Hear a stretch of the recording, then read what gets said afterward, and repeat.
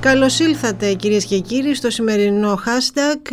Είμαι η Ελένη Μπουρμά, ακριβώς απέναντί μου βρίσκεται ο Κώστας Δημάκης και σήμερα φιλοξενούμε την Αντιπεριφερειάρχη Πρωτογενού Τομέα, κυρία Ειρήνη Χουδετσανάκη Γιακουμάκη. Κυρία Χουδετσανάκη, καλώς ήλθατε. Καλημέρα σας, θα ήθελα να σας ευχαριστήσω για την πρόσκληση. Καλημέρα και στους ακροατές σας.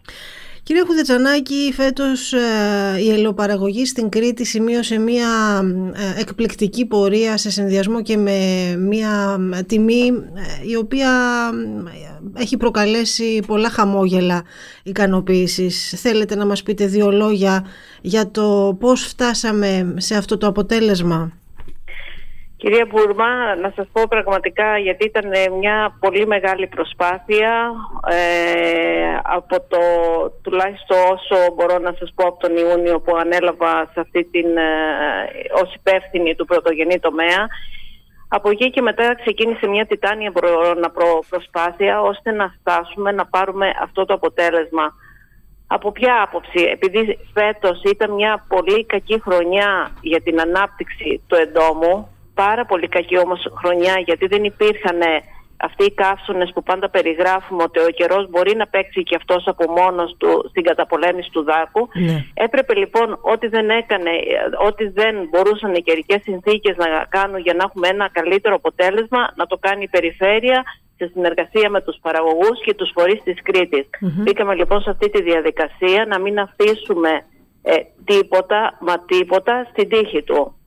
Ναι. Άρα οργανώθηκε όσο πιο σωστά γίνεται το πρόγραμμα από πλευράς παγιδοθετών, εργολάβων, τομεαρχών, εποπτών. Κοιτάξτε, στη δακοκτονία ασχολούνται περίπου 2.000 άτομα σε όλη την Κρήτη. Άρα αντιλαμβάνεστε κι εσείς ότι αυτό το πρόγραμμα δεν μπορεί χωρίς συντονισμό και οργάνωση. Αυτό ήταν το ένα που έφερε το αποτέλεσμα από πλευράς περιφέρειας. Από την άλλη, η περιφέρεια αυτή τη φορά είχε την τόλμη, να πει ότι ελάτε εδώ όλοι μαζί με τους παραγωγούς μας να συνεργαστούμε για να πάρουμε αυτή την παραγωγή που φαινόταν εξ αρχής ότι είχαμε στις ελιές. Ναι. Η παραγωγή, νομίζω ότι όταν βγαίνεις, τους ενημερώνεις, γιατί κάθε 10 μέρες, κάτι άλλο που έγινε φέτος, σε πολύ τακτά χρονικά διαστήματα και με πολλή συνέπεια, περίπου κάθε δεκαήμερο, υπήρχε μια συνάντηση της Επιστημονικής Επιτροπής που έχει υπογράψει η Περιφέρεια Κρήτης με το ΕΛΜΕΠΑ και ήθελα να τους ευχαριστήσω και αυτούς γι' αυτό. Κάθε 10 μέρες λοιπόν γινόταν μια συνάντηση με τους διευθυντές, με τους τμήματάρχες της δακοκτονίας, με την Επιστημονική Επιτροπή. Και κάθε 10 μέρες υπήρχε ένα δελτίο τύπου που ενημέρωνε τον παραγωγό πού βρισκόμαστε και τι πρέπει και αυτός να βοηθήσει με τη σειρά του. Άρα λοιπόν λέτε ότι η συνεργασία και τη συνδρομή και το τονίζω πραγματικά όλων των εμπλεκομένων. Άρα λοιπόν λέτε, κυρία Χουδετσανάκη, ότι όλα τελικά φαίνεται πως είναι θέμα και αποτέλεσμα μιας σωστής συνεργασίας και όλα χρειάζονται μια σωστή συνεργασία όλων των εμπλεκόμενων πλευρών ώστε να έχουμε το επιθυμητό αποτέλεσμα. Όλα χρειάζονται μια σωστή συνεργασία που ειλικρινά σας λέω υπήρχε από όλους τους εμπλεκόμενους φορείς και όλους όσους εμπλέκονται και οργάνωσης. Εγώ νομίζω ότι τίποτα χωρίς οργάνωση και δουλειά δεν μπορεί να φέρει ένα αποτέλεσμα. Αυτή τη συνεργασία χρειάζεται, αλλά εσύ θα πρέπει να έχεις δώσει τα σημεία που ο άλλος θα πρέπει να πατήσει και να βοηθήσει. Άρα χρειάζεται όλο αυτό το πρόγραμμα οργάνωση. Άρα λοιπόν εν ώψη της επόμενης ελαιοκομικής περίοδου και έχοντας τη γνώση, αν θέλετε, και την σοφία της φετινής χρονιάς, θα υπήρξε κάτι που θα αλλάζατε, θα υπήρξε κάτι που θα κρατούσατε και τι θα ήταν αυτό? Κυρία Μπουρμά, αυτή τη συνεργασία θα κρατούσα, αυτή την ενημέρωση των παραγωγών που πραγματικά ήταν κάθε 10 ημέρες, δηλαδή ο παραγωγός θα πρέπει να είναι ενημερωμένος για να μπορεί με τη σειρά του και αυτός να βοηθήσει σε αυτό το έργο. Θα πρέπει να κρατήσουμε ότι και το Υπουργείο θα πρέπει να δώσει αύξηση των πόρων για τη δακοκτονία, γιατί η περιφέρεια με ιδία έσοδα και ιδία μέσα βοήθησε σε αυτό το πρόγραμμα. Άρα θα πρέπει και το Υπουργείο να δώσει επιπλέον χρήματα για αυτό το πρόγραμμα για να μπορέσει να γίνεται αποτελεσματικότερη δακοκτονία. Θα πρέπει να γίνεται η προσλήψη των τομεαρχών νωρίς και εμείς ήδη είμαστε να οργανώνουμε το διαγωνισμό της τριετίας τώρα, όχι το Μάιο. Απολύτως κατανοητό. Θέλω να μου πείτε, κατά την άποψή σας, αρκεί μια καλή ελαιοπαραγωγή, μια καλή χρονιά για να σώσει, που λέμε, το παιχνίδι, για να πούμε ότι ναι, έχουμε κερδίσει το στοίχημα? Όχι, κυρία Μπουρμά, για μένα δεν φτάνει. Θα πρέπει να είμαστε συνεπείς σε ό,τι κάνουμε και κάθε χρονιά να προσπαθούμε να παίρνουμε το καλύτερο δυνατό αποτέλεσμα. Αυτή τη στιγμή σίγουρα η ελιά, επειδή είναι μία χρονιά, ας πούμε, ήταν τώρα πάρα πολύ καλή στην παραγωγή, την επόμενη χρονιά πολύ πιθανό να μην έχει τόσο παραγωγή. Όμως και πάλι εμείς μπορεί η ποσότητα να μην την κερδίσουμε την επόμενη χρονιά, γιατί η ελιά κάνει παρενία αυτοφορία, αλλά από την άλλη θα πρέπει να πάρουμε την ποιότητα που μας αναλογεί ως Κρήτη. Η περιφέρεια επενδύει στην ποιότητα και στην ταυτότητα των προϊόντων για να μπορούμε να βγαίνουμε στις αγορές και τα προϊόντα να έχουν την υπεραξία που τους αξίζει ως Κρήτη. Πώς μπορούμε να πετύχουμε αυτή την πολύ συζητημένη ποιότητα και να την κρατήσουμε, να τη διατηρήσουμε? Κυρία Μπουρμά, να ξέρετε ότι η δακοκτονία, ο δάκος γενικώς είναι ένα έντομο που ευδοκιμεί, να το πω αλλιώς, πάρα πολύ καλά στην Κρήτη. Γι' αυτό έχει και 5-7 γενιές και υποβαθμίζει την ποιότητα.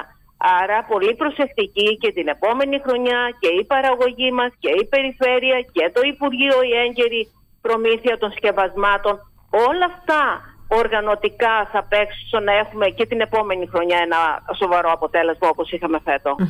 Αν δεν κάνω λάθος, θα υπάρξει αλλαγή στο σκεύασμα, στο φάρμακο που θα χρησιμοποιηθεί τις επόμενες χρονιές, έτσι δεν είναι? Δεν θα υπάρχει αλλαγή, απλά θα υπάρχουν δύο σκευάσματα που αυτό είναι πολύ σημαντικό, γιατί ο δάκος δεν αποκτά ανθεκτικότητα.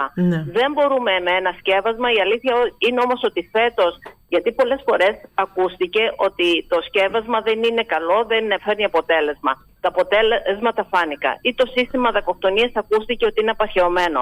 Τα αποτελέσματα πάλι φάνηκαν. Άρα εμείς θα πρέπει να γίνουμε πολλές φορές πιο συνεπείς και πιο οργανωμένοι σε αυτό που κάνουμε. Θέλετε να πάμε και στο άλλο μεγάλο κεφάλαιο για τον πρωτογενή τομέα της Κρήτης, που δεν είναι άλλο από τα αμπέλια? Θέλετε να μας πείτε δύο κουβέντες και για το κομμάτι αυτό, κυρία Χουδετσανάκη? Εγώ να σας πω πραγματικά, γιατί και τα αμπέλια είναι ένα κεφάλαιο, όπως το περιγράψατε κι εσείς, που αποσχολούν τους παραγωγούς, που έχουν επενδύσει, αν θέλετε, η παραγωγή μας, αλλά δυστυχώς οι τιμές του επιτραπέζιου σταφυλιού, και μιλάω για το επιτραπέζιο γιατί εκεί είναι και η πιο δαπανηρή καλλιέργεια, δυστυχώς δεν ανταποκρίνεται σε αυτό που κάνουν οι παραγωγοί. Νομίζω όμως ότι και εκεί και το Υπουργείο και εμείς ως περιφέρεια θα πρέπει να δούμε την επόμενη μέρα τι καλλιέργειες είναι αυτές, να προτείνουμε στον παραγωγό, ώστε όταν επενδύει να έχει και το επιθυμητό αποτέλεσμα.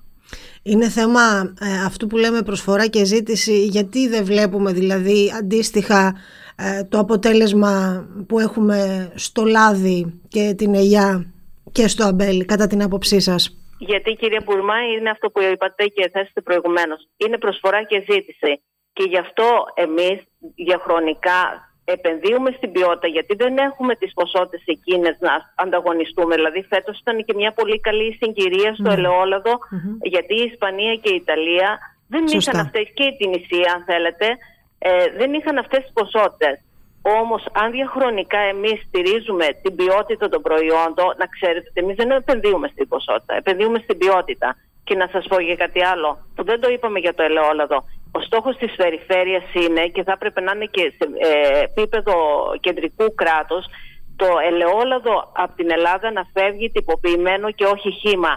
Αυτό θα πρέπει πραγματικά και οι φορείς να το κατανοήσουν και να επενδύσουμε και εμείς ως περιφέρεια σε αυτό. Θέλετε λίγο να μας το αναλύσετε αυτό? Δηλαδή, τι δεν έχει κάνει η ελληνική πλευρά, τι δεν έχει κάνει η περιφέρεια για να ενισχύσει την εξαγωγή εντός εισαγωγικών ή και εκτός εισαγωγικών του τυποποιημένου ελαιολάδου που θα μπορούσε να κάνει. Η περιφέρεια, κυρία Μπουρμά, ούτως ή άλλως έχει βοηθήσει στο να ολοκληρωθεί ένας φάκελος για να χαρακτηριστεί το ελαιόλαδο της Κρήτης προϊόν γεωγραφικής ένδειξης. Δεν έχει έρθει όμως η απάντηση από την Ευρωπαϊκή Επιτροπή ακόμα. Είμαστε σε αυτή τη διαδικασία. Αυτό, να ξέρετε, θα βοηθήσει, επειδή αυτό το προϊόν, όπως περιγράφεται στην κατοχύρωση του προϊόντος, θα πρέπει να τυποποιείται στην Κρήτη. Αυτό θα βοηθήσει και πάρα πολύ ώστε το ελαιόλαδο της Κρήτης να μην φεύγει χύμα στις ευρωπαϊκές χώρες. Για το τέλος, θέλω να έχω την άποψή σας για το τεράστιο θέμα που έχει να κάνει με τους εργάτες γης, και φέτος είναι η αλήθεια, ταλαιπώρησε πάρα πολύ τους παραγωγούς, και θέλω να μου πείτε και την προσωπική σας άποψη για το τι πήγε τελικά στραβά και δεν είχαμε το απαραίτητο εργατικό δυναμικό, και τι πρέπει να κάνουμε για τα επόμενα βήματα εν ολίγης. Κοιτάξτε, εγώ αυτό που θα σας πω, πραγματικά δεν νομίζω ότι πήγε κάτι στραβά από πλευράς περιφέρειας. Υπήρχαν επαναλήψεις στα έγγραφα που έστειλε η περιφέρεια προς το Υπουργείο για να ζητάει επιπλέον προσωπικό. Όμως νομίζω ότι ίσως και από το Υπουργείο να μην ήταν ανοιχτή τόσο αυτή η διαδικασία. Δεν νομίζω ότι πήγε κάπως στραβά, ίσως και το Υπουργείο, αλλά κυρία Μπουρμά, να σας καταθέσω και κάτι άλλο. Επειδή πραγματικά φέτος η ποσότητα ήταν πιο πολύ από ποτέ και μάλιστα πολύ μεγαλύτερη από τις προηγούμενες χρονιές. Αυτό το εισόδημα μαζεύτηκε. Αυτά τα χρήματα μείναν στην Κρήτη, στην αγορά της Κρήτης, αν θέλετε. Ναι. Δεν είναι σωστό αυτό? Λέτε δηλαδή ότι τελικά βγήκε ευνοημένη η τοπική οικονομία? Τελικά. Η τοπική οικονομία βγήκε πραγματικά. Και θα σας πω και την προσωπική μου εμπειρία. Ξέρετε πόσες οικογένειες ξέρω που πήγαν πλέον να μαζέψουν τις ελιές και είχαν και τη χαρά αυτή? Άρα μήπως βοηθάει τελικά και την ίδια την κοινωνία? Κατά την άποψή σας θα πρέπει δηλαδή να γίνει κάτι για συνεργασία στην πράξη και με άλλες χώρες? Πρόσφατα ενημερωθήκαμε για τη συμφωνία με την Αίγυπτο. Ή θα πρέπει να μείνουμε στον ντόπιο εργατικό δυναμικό και με ενίσχυση και από άλλες περιοχές της χώρας? Κοιτάξτε, εγώ νομίζω ότι πρέπει να υπάρχουν και εργάτες, γιατί είναι και άνθρωποι που δεν μπορούν να βοηθήσουν, δεν μπορούν να μαζέψουν τις ελιές, είναι τα κυπευτικά που χρειάζεται εργατικό δυναμικό, αλλά πολλές φορές, κυρία Μπουρμά, νομίζω ότι πάμε και στην υπερβολή. Μπορούμε να βοηθήσουμε τον τόπο μας και νομίζω ότι είναι και σημαντικό. Και αυτοί να μένουν τα χρήματα και η οικονομία του νησιού να είναι δηλαδή γύρω από την οικονομία του ίδιου μας του νησιού, και να μην φεύγουν τα λεφτά σε άλλες χώρες, τα χρήματα. Θέλω να σας ευχαριστήσω πάρα πολύ για αυτή τη συζήτηση, για σοβαρά θέματα που απασχολούν τους κριτικούς, που απασχολούν τους Ηρακλειώτες, και να σας ευχηθώ καλή συνέχεια και καλή δύναμη.